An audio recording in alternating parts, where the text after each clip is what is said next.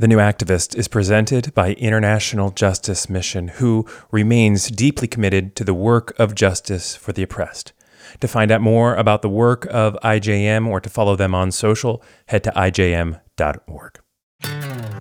Well, this is The New Activist, a show that features conversations with activists and leaders who are tackling some of the world's biggest humanitarian issues from the front lines of injustice.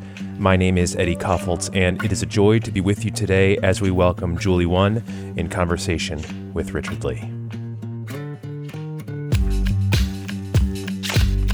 Julie is running for city council in New York in the very influential District 26. If elected, Julie will be the first Korean American council member and one of few council members who is a naturalized citizen. In 1998, following the South Korean financial crisis, Julie and her family immigrated to New York in search of a new beginning. Since that time, Julie has devoted her life to serving in vulnerable communities. She is being interviewed today by my very good friend and IJM colleague, Richard Lee. Richard is a speaker, preacher, leader, trainer, consultant, and host of a podcast that you should be subscribed to. It is called The Pursuit with Richard Lee. It is not only a very good show, but they have been kind enough to allow us to rebroadcast a portion of their podcast today. As I'm sure you have seen in the news, on March 16th, a 21-year-old white male massacred 8 people, 6 of whom were Asian women.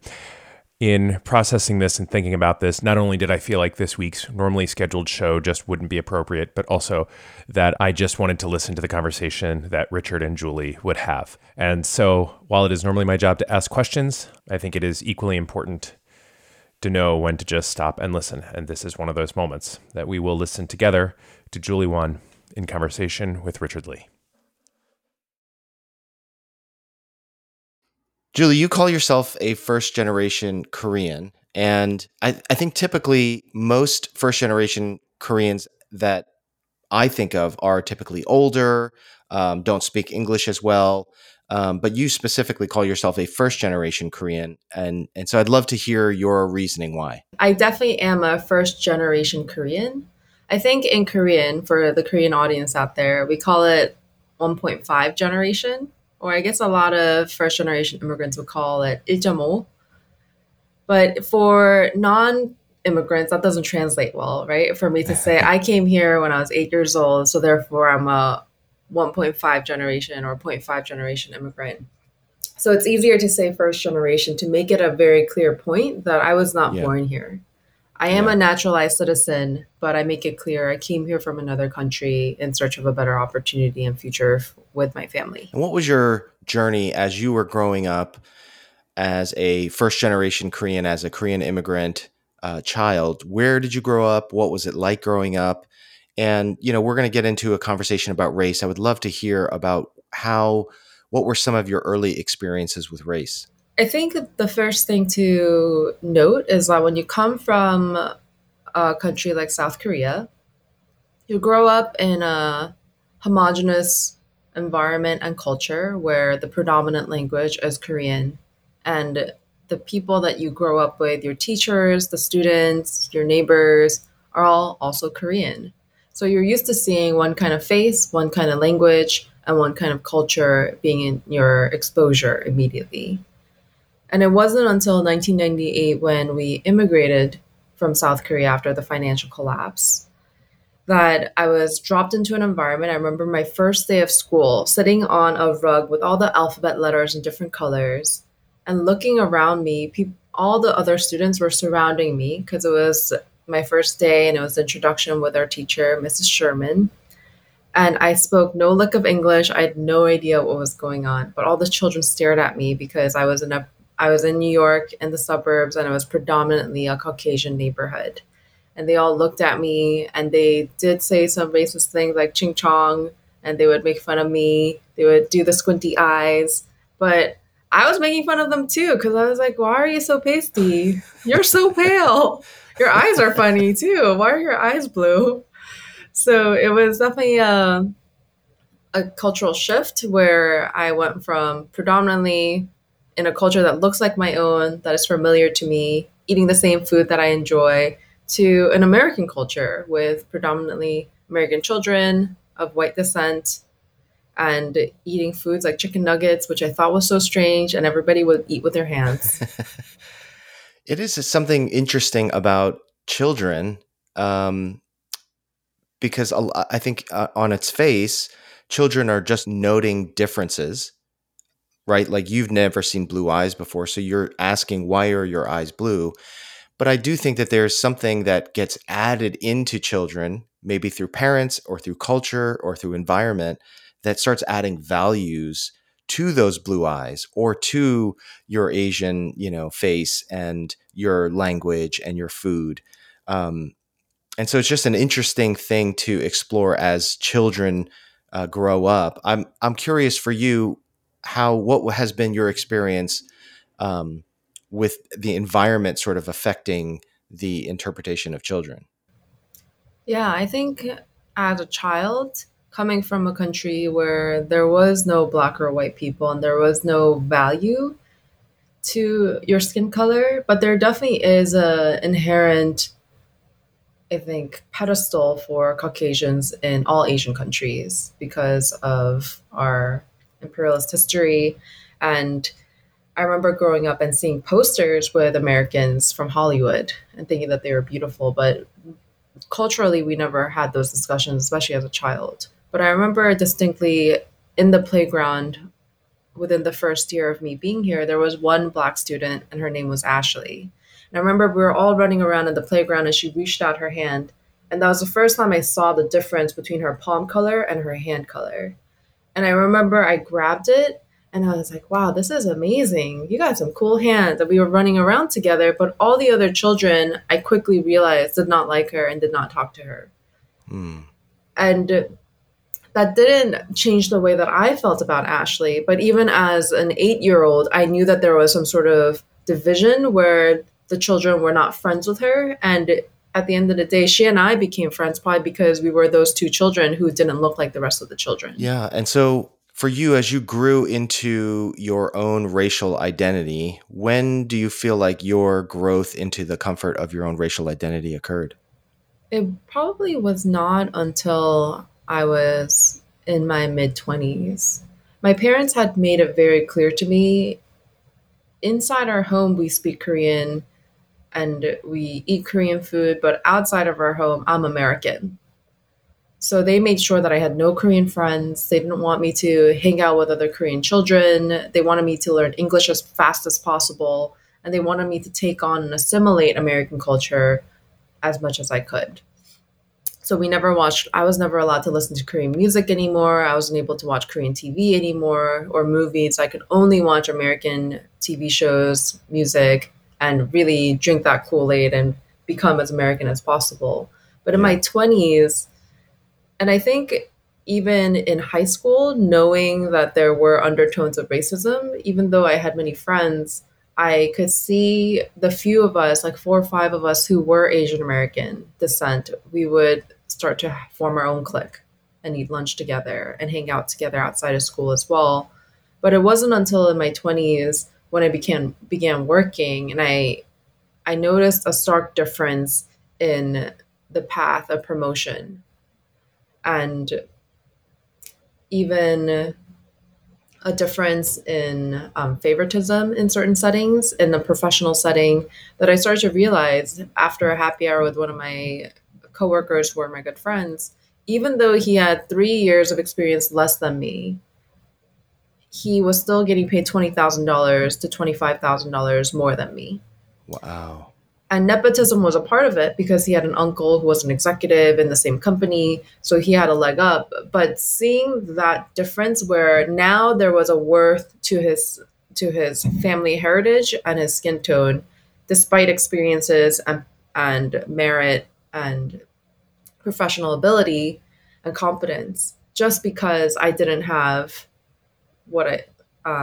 have a family member who had that kind of ability or that stature in the company, as well as I think for me, I took it really personally like, hey, being the only Asian American in this team and a person of color, now I know from having friendships within this circle that my coworkers were getting paid $25,000 more than me for the last 2 years.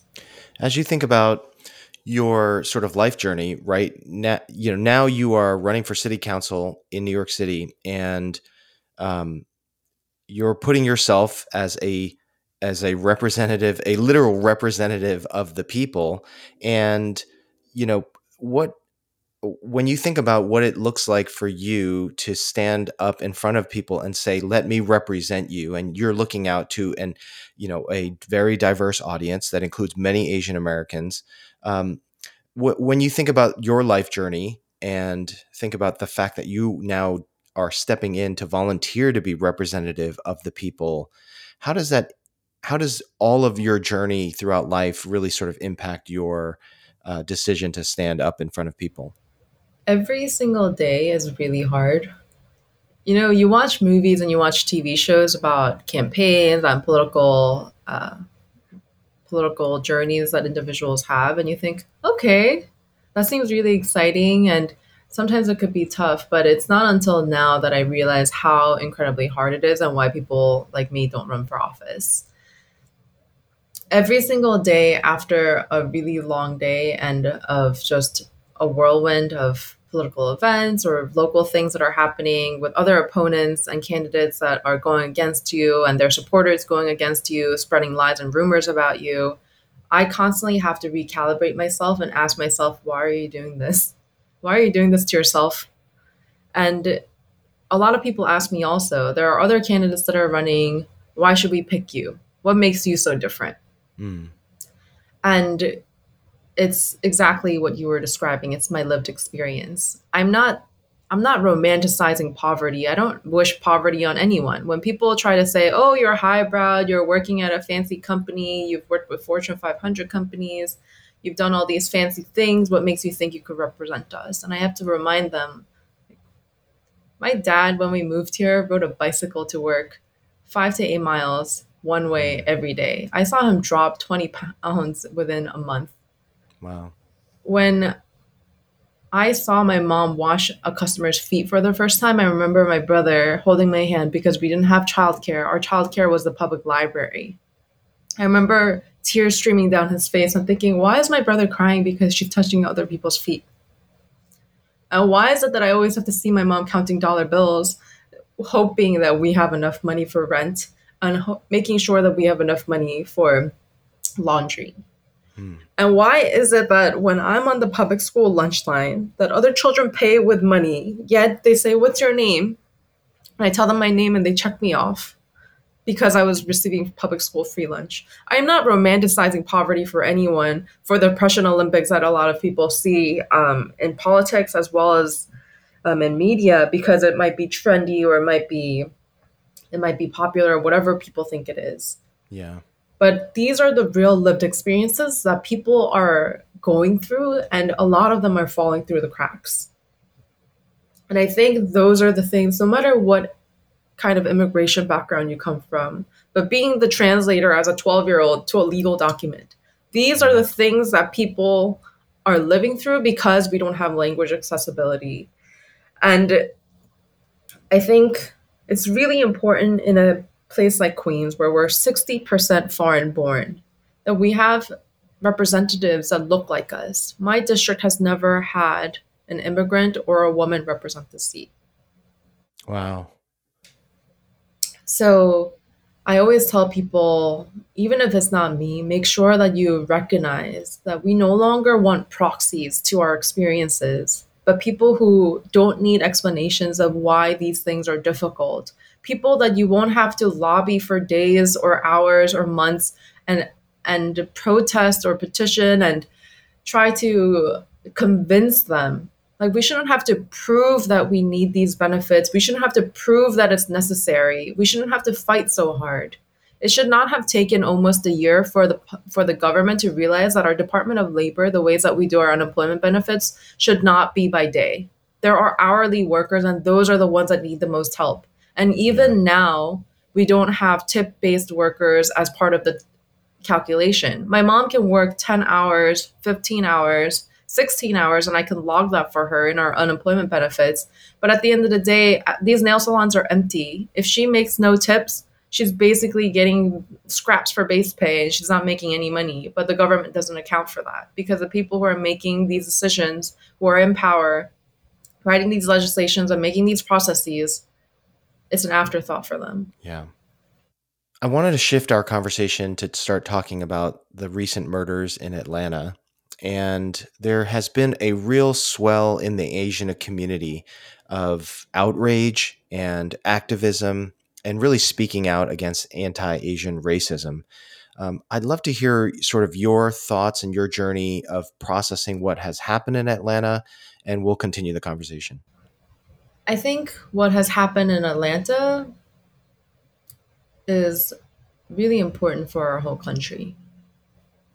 Because for the first time, we're in the mainstream media for a murder, and there's a discussion to say, is it or is it not racially motivated? That discussion should not be there, but it is there. And it is bringing us to a place where we have to reckon with, do we recognize that Asian Americans are minorities? Right. Do we recognize that Asian American women are vulnerable and at risk? Do we recognize the classism that exists in society to say, if you work this kind of job and you get murdered, you did that to yourself. You should have accounted for that before you signed up to be a sex worker or to work at a massage parlor. You should have accounted for those risks before you decided to do that for a living. Wow. One of the things that I've been thinking about is this question of, is it racially motivated? And I remember hearing the day after the murders happened that there was a local Korean media source that interviewed an employee that said that when the murders were happening, that Robert Aaron Long was saying, "I'm going to kill all Asians." And I remember looking for that in the U.S. media, in the American English media, and I couldn't find any reference to it. And I remember going after Google search, and I couldn't find it. And there was something that hit me about that, in that there was an eyewitness man who escaped with his life, and in his own language was able to finally tell someone what he saw, and no one listened in the mainstream media. And there's something to me about the fact that here is this Asian man whose voice is not unable to be heard because he's not speaking English. And there's just something heartbreaking about that fact. And to this day, I mean, we're recording here on Monday, to this day, it hasn't really been picked up at all in the mainstream media. And so the question of, is this racially motivated or was it sexually motivated? You have the counterbalance of, well, we don't know if it was racially motivated, but we do have the account of this white murderer who admits that he murdered these people, but he says that it wasn't racially motivated. And so we're going to take his word for it because that's the only account that we have. Meanwhile, we have an account on the other side that isn't being told.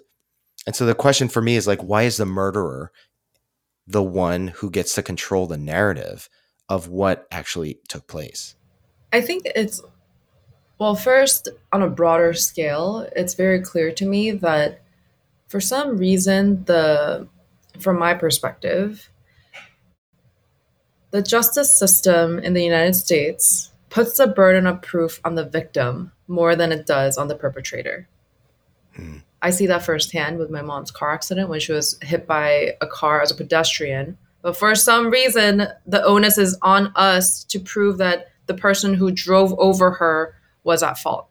That seems like a pretty broken system to me. And second, anybody that refutes that this was racially motivated is lying, in my eyes. It's just a slap in the face for me when someone says that. And it's kind of a huge jab because we know that there is hypersexualization of Asian women and fetishization of Asian women. Even if I went down the street to any of my neighbors and any random person and I asked them, who works at a massage parlor? Who do you imagine works at a massage parlor? What do you associate with a massage parlor? Or I just have massage parlor, and I ask a crowd, what comes to mind? Mm-hmm. I guarantee you that most of the people that respond will associate massage parlors with Asian women. And there's a reason why patrons go to massage parlors to find Asian women. So that individual who went to those massage parlors, he knew that as a gunman, he was going there to find certain racial groups. Yeah. So it is beyond me why someone would say it's not racially motivated. We know that it's racially motivated. Okay, fine. It's sex motivated. You're hypersexualizing and fetishizing Asian women, and he's saying that because of that they deserve to die. No matter what your route of logic is, both are evil and both are wrong and both are hate crimes. Right. They're inextricably entwined because his sexual fetish was around Asian women. And so it was naturally racial as well. Yes. When you think about when you're processing through this Atlanta murder and the anti-Asian racism that is going on, you said that you think that this is an important time in our country because it is hitting the news. What do you hope to see as a result of that? What I hope to see is both for Asian American Pacific Islanders and non-Asian American Pacific Islanders. First, for the first time ever, I see my AAPI brothers and sisters speaking out publicly about their own experiences with racism, which we don't hear often, especially because in our culture, we are told to keep our honor or not to bring shame to the family, whatever way it is that you want to bring it, want to describe it. Because our culture is so deeply rooted with ideas of shame or perceptions of shame, it is very unlikely that people of all generations would speak about their own experiences with racism. But for the first time, I'm hearing grandmothers speak out. But it took days. There were incidents that were reported that took days because those grandmothers and grandfathers were not willing to even tell their own family that they had been punched or pushed to the ground or stabbed because of shame. But at least now we are hearing it, even if it took 3 days. Hopefully, the next time it'll take less than 3 hours. This is how it begins for the Asian American community, for us to have a voice, not to silence ourselves, not to allow the model minority myth to erase our experiences, but to actually say we need to speak up because at the end of the day, we are going to suffer the same fate. Whether you are against or pro Black Lives Matter, you have to recognize that as Black, brown, Asian, yellow people, we're going to experience the same fate of white supremacy and racism if we don't speak up and we don't fight against it. And then for the non-AAPI community, for the very first time, I'm actually getting text messages and phone calls from friends who have lightly made microaggressions or jokes, racist jokes to me in passing to say, hey, I'm sorry, what I said was insensitive. Yeah. And it means a lot to me to know that there is enough conversation because change, cultural change, and racial reconciliation is only possible with conversation, dialogue, and relationship building amongst all of these different ethnic groups. So it's huge that we're even allowing these discussions to take place because it has become so in front of our face that it's in the mainstream news, which took months and weeks as well because people have been advocating for the mainstream media to pick up these AAPI hate crime stories and nobody was responding. Yeah. So hopefully as we move forward, we don't have to advocate so hard for these news media outlets to cover us. And hopefully the next time we don't have to advocate and call out that they're butchering our names. We don't have to advocate for them to show our face, to humanize us, to not erase us, to not go along with the hypersexualization that media has always done. Yeah. And to not fault victims when they are murdered. You had mentioned Black Lives Matter. And, this narrative in the society now with anti-Asian racism, and then the year that we're coming out of with Black Lives Matter and centering the experience of our, Black brothers and sisters. How do these two narratives converge and how do they occupy a place in the same space? There was the first rally that we had in New York City this year for stopping Asian hate, AAPI hate. I had a sign that I made that morning that said Black brown, and Asian solidarity. And there were a lot of photographs of it in the media. And I remember even that day alone, in a rally of predominantly Asian Americans, there were probably a few hundred of us. I could not walk 5 feet without someone stopping me to say, "What does that mean? And how does that work?" Wow. Because even though historically we have had Black and Asian solidarity in the civil rights movement,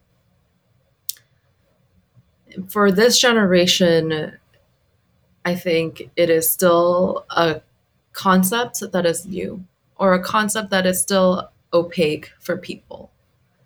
And it is really easy for us, especially knowing the history of anti Blackness and racism in this country, for us who have not unlearned the model minority myth, who may have grown up or have currently still think that they're white adjacent, to feel like you are somewhat responsible, or you should be ashamed of yourself if you try to take up space or you try to co-opt, which you shouldn't. Like, nobody should be going around saying like Asian lives matter to co-opt the Black Lives Matter movement. Right. But we do need to have these conversations and really show solidarity and define what it means, because we can define it ourselves. If you don't know what it means, let's talk about it. What do you want it to look like? And we can go beyond what it means today. We can reimagine and make it even stronger. So I think it's really important to recognize that even for myself, I would cringe inside, especially in the month of February during Black History Month, when I constantly felt like, okay, I need to tweet about this, or I need to put this out on Instagram. I need to send a few emails. I have to make a few phone calls and ask my Black and brown brothers and sisters to show up with me to this rally, to ask them to donate to this cause, to ask them to have these conversations with their community to make sure that we're raising awareness. Because there was still a part of me saying, man, am I taking away from something? Is there enough space for all of us to have these conversations? Yeah. Should it be kind of like, wait your turn? Should we wait until there is real reparations and justice for my Black and brown brothers and sisters for us to fight for AAPI rights, which is wrong, but that's what I had been taught. So it was really important to me, and it still is that we really recognize that within my lifetime, I haven't seen adequate Black and brown solidarity, Black, brown, and Asian solidarity. Because what I always think about is the LA riots. Yeah. And even with the education discussion, we need to have education for all people, especially for Black and brown students. And for Asian Americans to constantly be used as a scapegoat for the virus, constantly be used as a scapegoat for inequities for our education systems, to say it's the Asians who are causing your Black and brown students to not have space in these schools. There's enough seats in all these schools. Yeah. And if there aren't, we need to build more schools and create a better system for all students. We can't punish one race over the other and risk them not getting an adequate education. So I really think that it really starts with us recognizing, if all people of color, if the entire BIPOC community came together, then we are the majority. If all of us stood up for each other, then we would be safer. We would be at a better place as a society. And we also have to learn about each other, because even if we are at the end facing the same fate of violence and oppression and inequities, my experience of racism is going to be completely different from a Latin American descent or someone of Black descent. And recognizing, yes, we all face racism, and we're all under currently white dominance or white supremacy, but our experiences are completely different. And I can't invalidate yours because it's different, but I need to listen and learn and see how we can move forward together. Right. I think about all of the Asian people that are now speaking out against Asian hate, and the validation and the dispelling of trepidation that other Asians must feel for them to speak out about racism that they've experienced. And I can't help but think that your running for city council in Queens is just another step of representation and validation for voices that for so long in society have been overlooked and have been misheard and ignored. And I don't have a question per se, but I just think it's so important for that voice to be heard on, all these different types of platforms. The reason why it's really important for the mainstream media to cover our stories, especially heartbreaking stories like this, is because it validates and verifies and affirms that what we're going through is real. For over a year now, when it came to anti-Asian, like AAPI, racism and hatred and violence within the last year, is that because we were not getting much coverage, because this is not new. There was a woman who had acid poured on her in Brooklyn while she was taking out her garbage. There were other stabbings that happened in the subway because they were Asian American.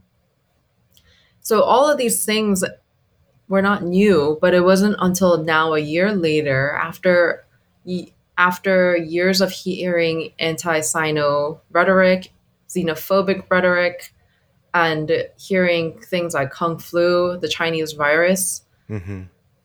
It should not have taken us this long to have these things covered, because some AAPIs probably felt crazy. Because I have people that I speak to now who say, thank you for acknowledging that these things are happening. Yeah. Thank you for validating how I'm scared, my anxiety, my fears. Because people can feel like what they're feeling is not real, that it's all in their head. And if society continues to dismiss them, continues to invisibilize people, then they're going to feel like they don't belong here. And we all deserve to belong here. We are from here and we're going to stay here. And this is our country just as much as it is anybody else's. Yeah. And if you call a country home, you deserve to feel safe here. So I really hope that moving forward, that we will continue to have our voices heard in all spaces. I just recently talked to a college student who interviewed me from Hunter College. And his last question to me was, Julie, what do you hope to see 10 years from now, 5 years from now, 20 years from now, from the work that we're doing today? And my answer to him is that I hope APIs in all spaces, in all industries, continue to do what they're doing. Not so much so focus on excelling or becoming financially wealthy or all those things that a lot of our cultural beliefs have been passed down to us, but that we will do what we love and we will excel in it, not because we're trying to make a bunch of money or anything, but because we're good at it and we're doing well and you're doing something that fulfills you. And that I hope to see API representation in all industries, whether it be finance, government, nonprofit, wherever the universe takes you. I hope you excel in it so that we have leadership and representation in all spaces, because it's not enough for us to just have representation in the government. If we don't have representation in Hollywood, we're going to continue to see only one kinds of movies, like Crazy Rich Asians, where we continue to live into our model minority myth. So I really hope that we continue to acknowledge what has happened and we move forward. And I want to see more AAPI representation in all spaces, because that's how we make sure that our stories are told. And that's how we make sure that our experiences are valid and that they have weight. And that's how we have worth. Unfortunately, it shouldn't be this way, but that's how our society is built. So I really hope that everyone feels that they have a place here in this country and that they belong here and they are safe here.